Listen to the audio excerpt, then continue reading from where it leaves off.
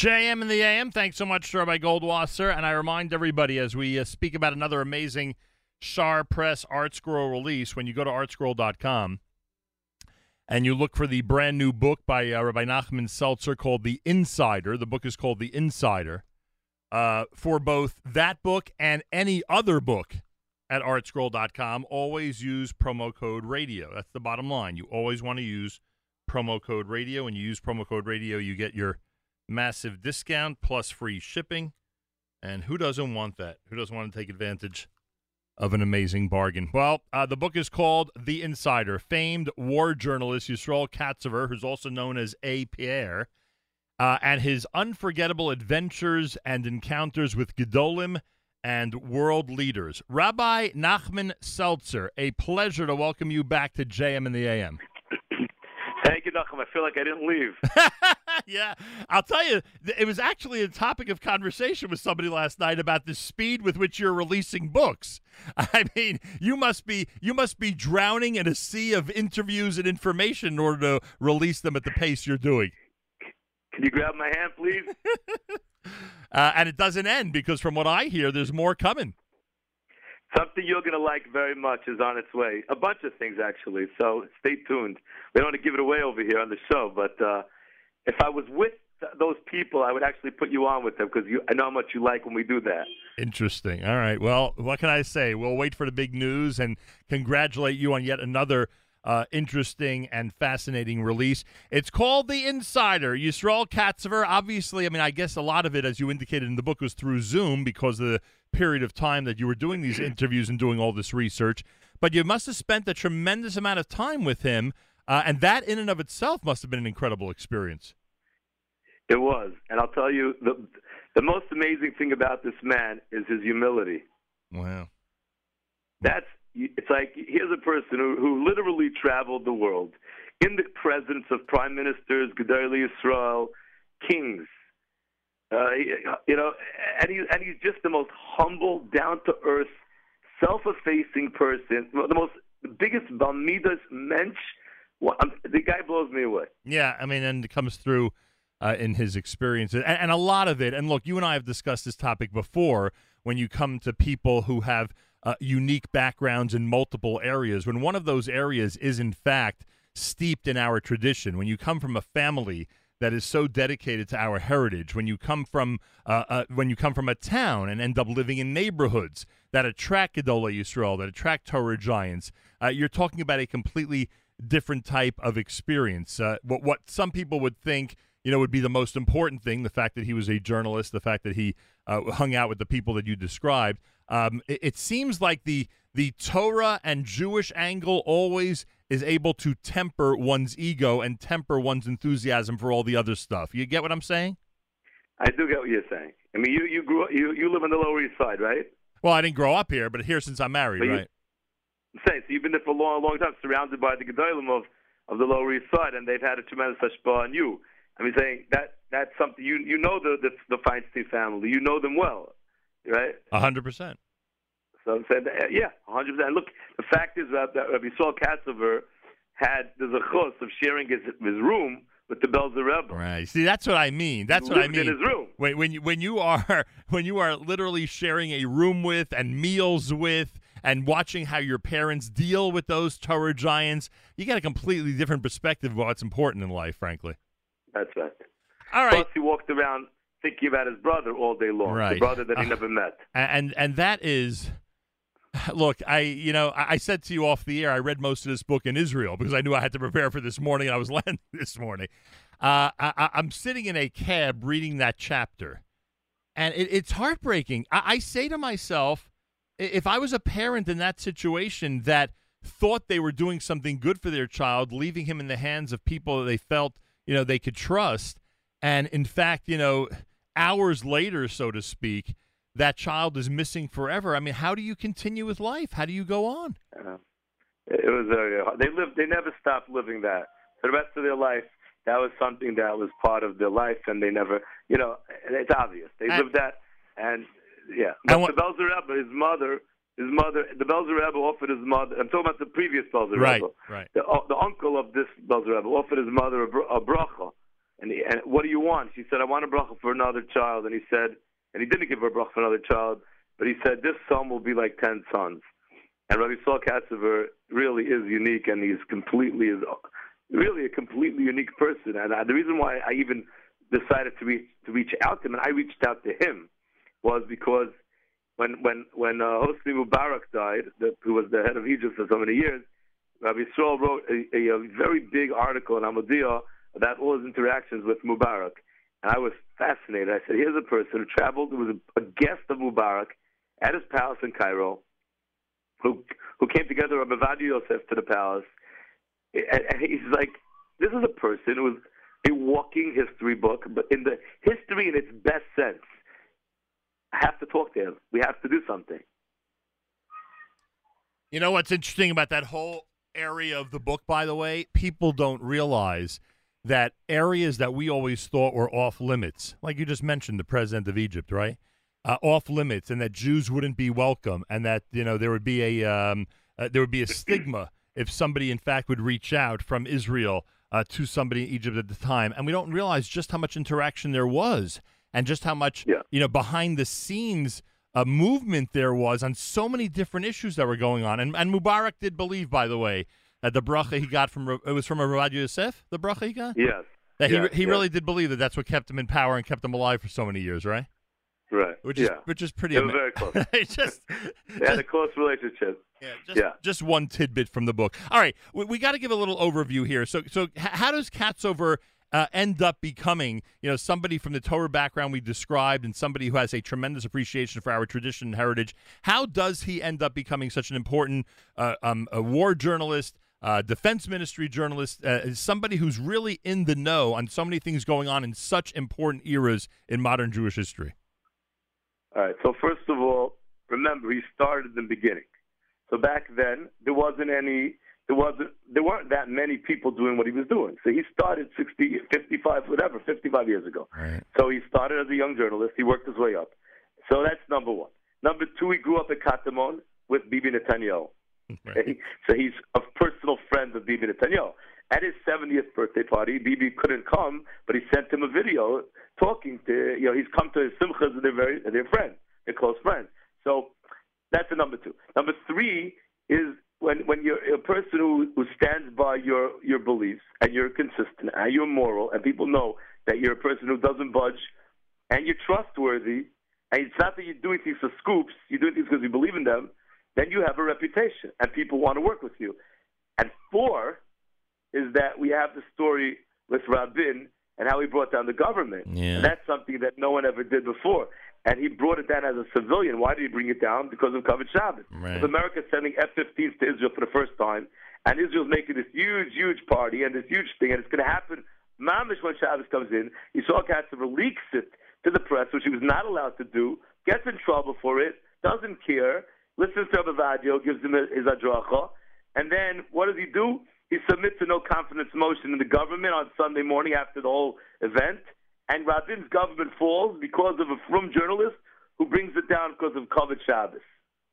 And what he I assume realized, but maybe not on the spot, was that whole attitude, everyone's requirement, so to speak, from that point forward to pay attention to Shabbos, to know that Shabbos and Yontif to an extent is always going to be part of the equation as the Israeli government goes forward. I think we could cite plenty of times since then that Shabbos has been a factor, and it probably all emanated from that episode.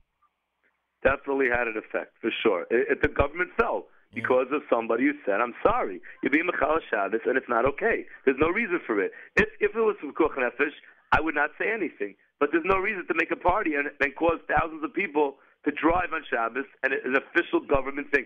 And Rabin was very upset at it for many years. Yeah, he wouldn't talk to him, and later Rabin definitely wouldn't look him in the eye. And eventually they made shalom, and he brought him to the Ger Rebbe for a meeting, which he arranged. Right. And it's a fascinating story. But that led to Begin's government, and Begin knew who brought down the previous government. And he said to him, "What do you want?" Like he's offering him a reward. And Katzover doesn't take advantage of this. He could take advantage of this reward. He says, I just want an interview with you. Right. You understand? But that's his yashris. Begin is offering you a reward. You understand what that means? I owe you. What do you want? Rabbi Nachman Seltzer's here is actually with us live via telephone. The book is called The Insider. It's a book about famed war journalist Yisrael Katzover. It's a brand new one from Shar Press. You can go to artscroll.com. Make sure to use promo code radio. You know, everyone has their perspective. It's funny that you happen to mention just now about, you know, the whole Begin recognition that Katzover brought down the government that led to a Begin government. You know, there are a lot of theories how Begin in fact won that election. There are a lot of theories, and some of them, you know, don't include what you just mentioned about Katzover. So it's funny. I shouldn't say funny. It's interesting to read for those of us who are somewhat familiar with Six-Day War, Yom Kippur War, and the post years of those wars' history. It's interesting to read his perspective on it. With that in mind, when you read about, you know, what he felt was the strategy or the outcome of the Israeli relationship with Egypt post Yom Kippur War, I find that fascinating because I don't know how many people would have granted Egypt the right to declare they won that war. But it's the fact that they think they won the war that led ultimately to a peace treaty with Israel. Now, again, I'm not one to argue with Katzover. I trust what he says, but I never had heard that perspective before. Right. He has a lot to say on Egypt. You should know. Yeah, boy, he spent a lot of time in Egypt, didn't he? He spent 35 days that first trip. Right. He could not get out because till they finished making the deal. And it was a crazy trip. And there's a great picture of him on a horse near the pyramids. Right, I saw that. It was just a fascinating trip. But he's just, like I said, he's been everywhere. He's been to China. He's been to Russia. I love this story. He says he goes to the Kremlin. He's meeting Putin with a bunch of journalists. And Putin gets up and he goes into a fighter stance. And he says, "You think I'm a tough guy? Why do you guys write I'm such a tough guy? I'm not such a tough guy. I'm a nice guy. Why do you guys write this about me?" And he says to Katzover, "You know what I like to eat?" He says, "I like to eat matzahs." Right. He says. And Katzover and other Israelis don't understand what he's talking about. He says matzot. He likes matzot. Why does he like matzahs? Because Putin was taking care of his neighbors were from a Jewish family where he lived, and they took care of this little kid whose parents worked late, didn't have any money. They used to feed him. He grew up with a taste for matzahs. The chief rabbi of Russia gives him matzahs out of Yemazeh. Yeah. You understand? It's amazing stuff. Right. It's funny that how much stuff, including your work, is revealing more and more about Putin. I know I'm raising a side point, but it's funny as the years go on and everyone wonders about his control over Russia. It's funny to hear more and more about his relationship with Jews, Jewish community, Jewish journalists, as you point out, etc. Yeah, which is very interesting and funny when you think about his background, you know, in the Soviet Union and then eventually Russia. The whole thing is hilarious. Mr. KGB, Mr. Stalin loves Jews. What are you going to do? How funny is that? But that's HaKadosh Baruch Hu's world. It's funny is right. Katzover felt the need to actually write under an alias. I thought it was for some, you know, remarkable knew some secrets that he couldn't reveal type reason. The real reason was that there was a conflict of interest between, I guess, essentially doing radio and writing in newspapers, and he had to separate the two, right? Correct. Yes, he had to write. He needed a pen name. So for those of you who think it was ego that created the pen name, or it was, you know, knowing top secret information, it was simply out of convenience to make sure he can maintain the two jobs he wanted to maintain. Right. That's correct. Yeah, so that's pretty interesting as well. What to him was I mean, you interviewed him and you did all this work with him. What to him was the highlight of his career? Would he ever indicate that there was one episode or something that, you know, stood? I mean, there's so much stuff in here; it's crazy, and every era in you know the last 50 years is covered. Is there anything he pointed out that was highlights? I think one highlight was bringing down the Rabin government. Right. I think. Yeah. I do. I feel that to him was a huge moment. That was big. I think he loved doing the Meitzadas Mirot on Kol Yisrael. Right. And the big. He loved that. He loved that. It became this thing that everyone was home that night when they would announce the winners, Song of the Year, Singer of the Year. Everyone was home listening to that show, recording it. That was a big highlight.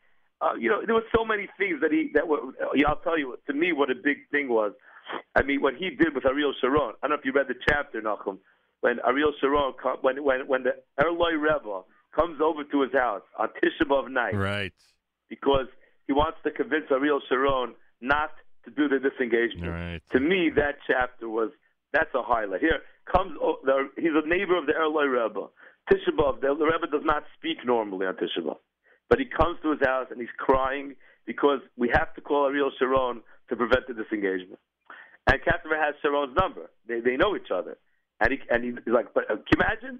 Someone says, Nachum, call the President of America right now because I want to. You think not twice. You think 100 times before you call the President. But he did. He called him. And Sharon answered. Yeah, and I remind everybody that this engagement took place right after Tisha B'Av. It did. He did not convince Sharon. And he cried to Sharon, and Sharon was not convinced. And what got me about Katzover, and this is a quote on page 332 of your book, what got me about Katzover was he reaffirmed everything I had heard from anybody in that generation who knew Sharon, including my father. He said, there were plenty of articles where I spelled out exactly how I felt about him, that he was a man who couldn't be trusted. And that is why, frankly, in that one sentence, that is why people of that generation who knew him were not surprised when he called for and ultimately carried out the disengagement, because they knew that ultimately they could not trust anything that he said, which is so sad, but a reality for those who knew him at that time. Well, it's a reality today also, Nachum. Meaning with certain political figures? I mean with politicians in Israel who promise the world and then do exact opposite of what they say they're going to do. So there you go. Yeah. Nothing changed, as Shlomo Melech said. Yeah, nothing changes is right. It's all the same. Tell me about Rabbi Ovadiah's Psak. You have a chapter about it regarding Gilad Shalit. I wanted to concentrate on this a drop because so many people from all different generations remember this situation, remember the scenario, and obviously celebrated when eventually he was released. He said that, I think it was the Psak was that if it's going to cause if it's called nefesh to the soldiers, Rabbi Ovadia was not in favor. Right. And Rabbi Ovadia was not in favor. It's called nefesh. You can't kill a whole bunch of soldiers because of one soldier. Right. Rabbi Ovadia gave the Psak. Right. Yeah. But he was not sure to put that in, you should know. He wasn't sure. And I was like, I don't see any problem with that. I think to me, if Rabbi Ovadia paskin that, it doesn't, that's fine. Right. The reason I was surprised it was in, and it's funny you say that he hesitated about it, is because there's never definitive information. We always talk about that you release 500 terrorists. You assume that they're going to repeat their actions and that Jews and soldiers will be in danger. But obviously, there's no proof to the fact. So I thought that psak was interesting, and I'm fascinated to hear that he hesitated to put it in the book. Yeah, he wasn't sure if Aryeh Deri would come across looking not so good. I said I don't see any reason why that should be a problem. And Rabbi Ovadia said, look, if you remember when Nachshon Waxman was kidnapped, right, actual operation that took place on a Friday night, which actually was not far away from my yeshiva. I was learning in Sorotskin, and it was Buffalo Hill in Ramot, where he was being held captive. Right. And when the team of Seret Matkal went in to get him, they had bad information. The door was much thicker than they thought, and people were killed. Well, people were very hurt. There was gun battles. I think people were actually killed. The point is, and they killed Nachshon Waxman. So the point is, Rabbi Ovadia was very hesitant to allow soldiers to be killed based on information that didn't. He doesn't want to put soldiers in danger. He was very careful about the lives of soldiers. Yeah, I hear that. Tell me his impressions of some of the things going on today. The Iranian nuclear program, right? One of the biggest debates is how the United States should be handling that, and whether there should be a deal with Iran or not. What does Katzover say about it?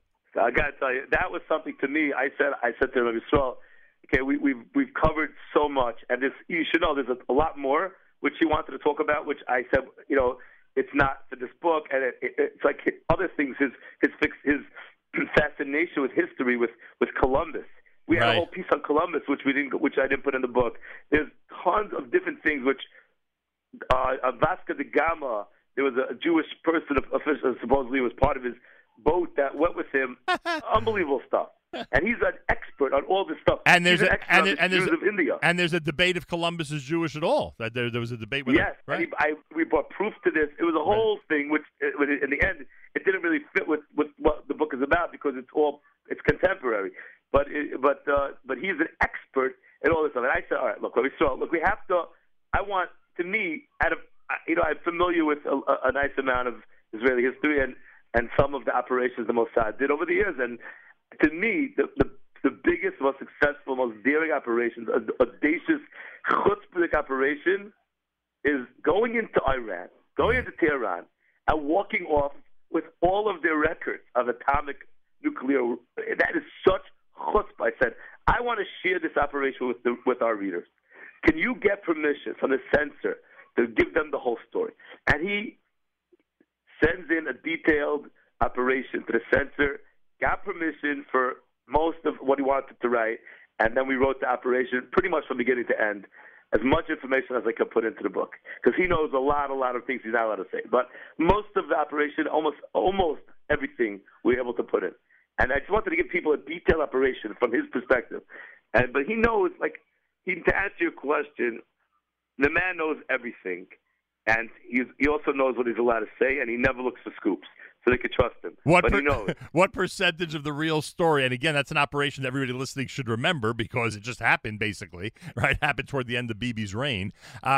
What percentage of that story do you think, what percentage of the entire story were you able to print? You're going with 50? The majority of the story. 75%? The main issue that I couldn't print, and the main issue which he would not say, is how did the team get away from Tehran? How did they actually get the files out of Tehran? Right. And there are many different theories.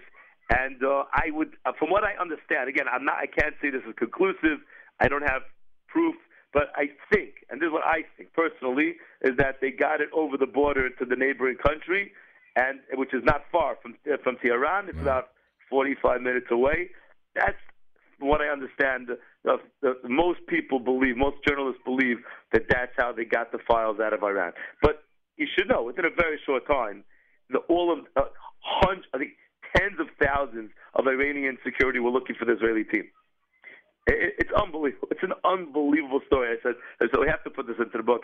And he said, okay, he loved the idea. And we just put it in. And I'm so glad that you're presenting it in this way, because the Iraq nuclear reactor, Entebbe, the 6-Day War, I mean, and so many other, Shalit, so many other operations and situations and episodes that, had real decisions to be made and obviously were life and death in many instances, like you just described. I'm sure that was a life and death mission, obviously, for those who tried and successfly got those. If they would have been caught, it would have been definitely life and death. So it's and so not all of us, many of us always think that, that those types of actions and those types of stories were reserved for 30, 40, 50, 60 years ago, in the heart of modern Jewish history and the formation of the State of Israel and the capture of Yerushalayim. The reality is, the one you're describing just happened a couple of years ago, which is unbelievable. It's happening now. And it's happening right now, exactly. We forget. We hear about Turkey, and we hear about other areas of the world where certain things happen. We don't realize the level of execution, the level of intelligence that is being utilized in order to continue to exist as a State of Israel.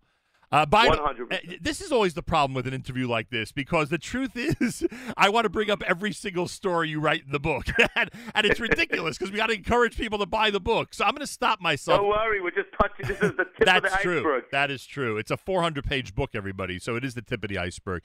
They should look. Your listeners, if they're interested in the Shatzai Tzvi era, they should read the book. Right. That's crazy. Just that alone. Imagine that. I'm not getting into it. Imagine a story about somebody in the 20th century and 21st century, and you say that era will come to life. If people read the book. I'm telling you right now that he has tens of thousands, if not hundreds of thousands of people who follow and consider Shatzai Tzvi to be their gadol today. Unbelievable. And it's 2021. I remind everybody. 2021. Because the Balkans, Turkey, Greece. Even in Israel, there's a moshav that has a carbon Pesach, right? Because they believe in Shatzai Tzvi. Because we went ahead and just assumed that entire movement had died down, and had exactly the opposite happen. One of the things I found interesting in the book, and this one I would love to have a panel of people from that era to sit here and discuss it with, is the impression of Shimon Peres. I mean, when you speak to an observant person about Shimon Peres and his attitude toward Torah heritage, our people from a religious standpoint, etc., it's usually not favorable. But in your book, he's got some kudos coming to him. Shimon Peres is a person who's shanui b'machloikis. The thing about Shimon Peres is that if you speak, it depends if you know who Shimon Peres was or if you don't. Even if you know who Shimon Peres was, there's still a black stain against Shimon Peres, and that is the fact that he was the the architect of Oslo. Right. So that's a problem. Peres created Oslo. But if you leave Oslo aside, Peres did more for Israel than probably almost anybody else. Frum and Nasfum. For the Frum, he has the koilos, the Bnei Yeshivas, a lot of it's from Peres, the funding. Not just that, he built the country. But I want to take it a step further, and you're right about both those things. I'm not minimizing either of them, especially the building of the country.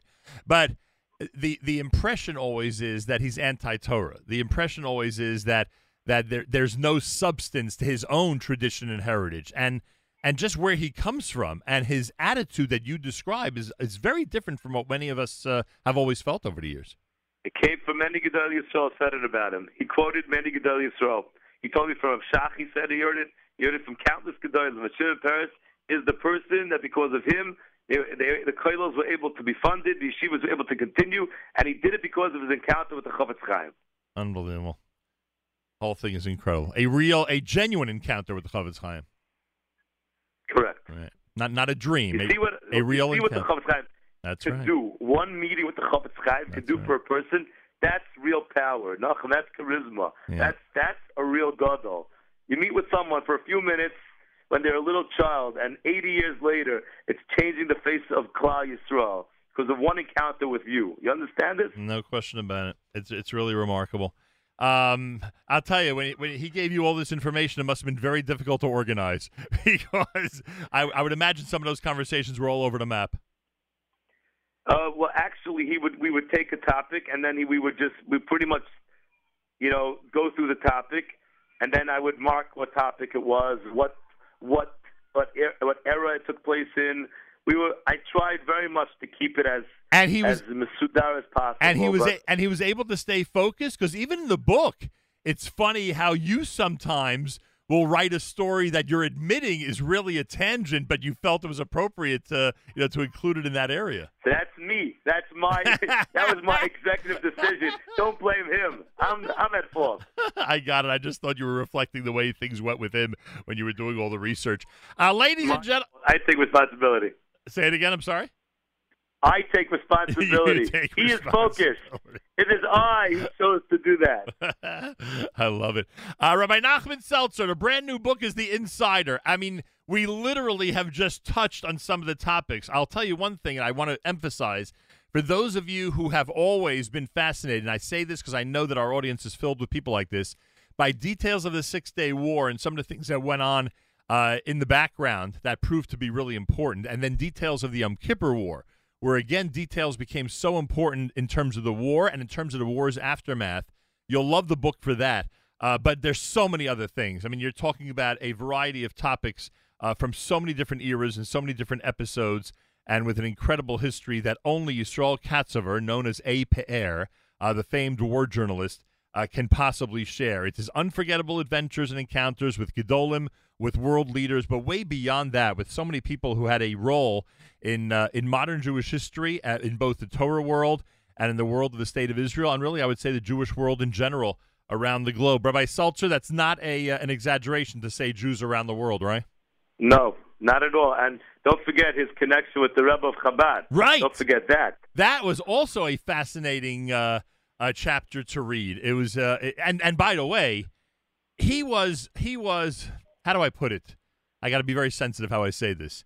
He was prominent enough in the eyes of those who ran Chabad headquarters that he even saw the Rebbe once the Rebbe was not well. And I think that correct. Yeah. Not just that. He helped the Rebbe. He he gave sent the doctor. medical advice. Right. They actually sent the doctor in the end, right? A person to go and work yes. with it, right? He gave them medical advice based on his own experiences with his father, and he was very close to them. He was mamish an insider in 770 also. Yeah, 100%. And they appreciate it. Look, the Rebbe, as I mean, for those of us who my father, as many know, had a very close relationship with the Rebbe. He appreciated those who were able to keep things close to the vest, right? Secrecy and was always important to him. And those who had a keen eye and ear in terms of what was going on around the world in different Jewish communities. And Katzover, boy, does he fit that description or what? I mean, many Gedolim they would reach out to Yisrael Katzover, and they would ask him to give them. They would consult with him about many things, and they would send him on missions. He was like the perfect person. He was situated exactly in the right place to be the conduit between so many different key people in the frum world, the non-religious world, the army, politics, diplomacy. You name it, he's there. Radio, media. It's incredible. And all the entire time with humility, humbleness, shy, special, beautiful Jew, a beautiful Yid. Shema Yisrael being said at the beginning of the broadcast day in Israel on television is because of him. And right? Am I right? Yes, and Yakir Yerushalayim. He was the one who came up with that award to give out. He's the one who came up with the concept, Yakir Yerushalayim, to give out. And in the 1980s, I think it was the 80s, maybe it was already the 90s, when Mitzad Hazmirot was really, really hot, we here at the radio station would do everything in our power to get a hold of that weekly list and then get a hold of like that's how important it was for, I remember young artists who were either in Israel or bridging the gap between the U.S. and Israel. Their dream was to be part of Mitzad Hazmirot. And they would come to him, and he was so nice to every artist. It was like, I worked in the music industry for many years. We used to do interviews because of the choir. Right. And I could tell you from working in the music industry, it is a tough place. Yep. Okay? It's not a sympathetic, and in Hebrew, sympathy. Sympathies are low. Right. But you come to Rebbe Yisrael Katzover, and it's like you walked into the office of your uncle, of your favorite uncle, and all he wants is to help you be Matzliach. Yeah, they're very true, and the way you describe that is pretty amazing. And what about the fact that that this rabbi comes into his office and gives him a song and he tries to help him, right. And then the rabbi says, I think it's not for me. I'm going to do what I'm doing. He says, what do you do? What's your name? Rav Kahati. I'm going to keep focused on my mishnayos that I'm writing. Right. And for those of you who know your Mishnah history, Kahati is a very important name in that history. Where is he now? Yisrael Katzover does what this moment? Yisrael Katzover is busy being a military journalist. Ada Yom Hazeh. He's busy going here. He's going there. He's traveling. He's Hamodiah's military journalist, and they send him on missions to different army bases. And he, at the beginning of Rosh Hashanah, he's meeting with the chief of staff to get the normal traditional good New Year from the chief of staff, from this one from the Minister of Defense. He is doing his job. But also I think he was concerned with and arranged shofar blowing in different bases and, anything he could do for the soldiers around Yontif time, etc. I'm forgetting. I read so much of what you wrote. I may be mixing up things, frankly. but if I'm not mistaken, that was part of it, that he wanted to make sure everyone had what they need as the new year and as Yontif started. I think you're quoting from the Yom Kippur War, where he met with Rabbi Piron, and Rabbi Piron was telling him what they planned on doing for Yom Tov. Right. That was before the war broke out, and suddenly, before they knew it, Israel's completely under attack, and he almost died in the Yom Kippur War. Right, and that was the moment he almost died. Correct, and one of the things that fascinates many of us is the start of the Yom Kippur War. I learned a couple of things in your book that I did not realize. Again, getting it from his perspective made me think about what was going on that day, and frankly, the days before the Yom Kippur Wars. I can't. They should. Well, remember, Nachum, he's the insider. Right. I can't recommend this. I can't recommend this highly enough. So the book's not finished because if he's still working, there'll be plenty more to write about him, I guess, down the road. He's still kicking away. He's still kicking away. Rabbi Yisrael Katzover in his house in Katamon. Still, has the numbers of everyone. He showed me different correspondence with different key people. Things which that's private stuff.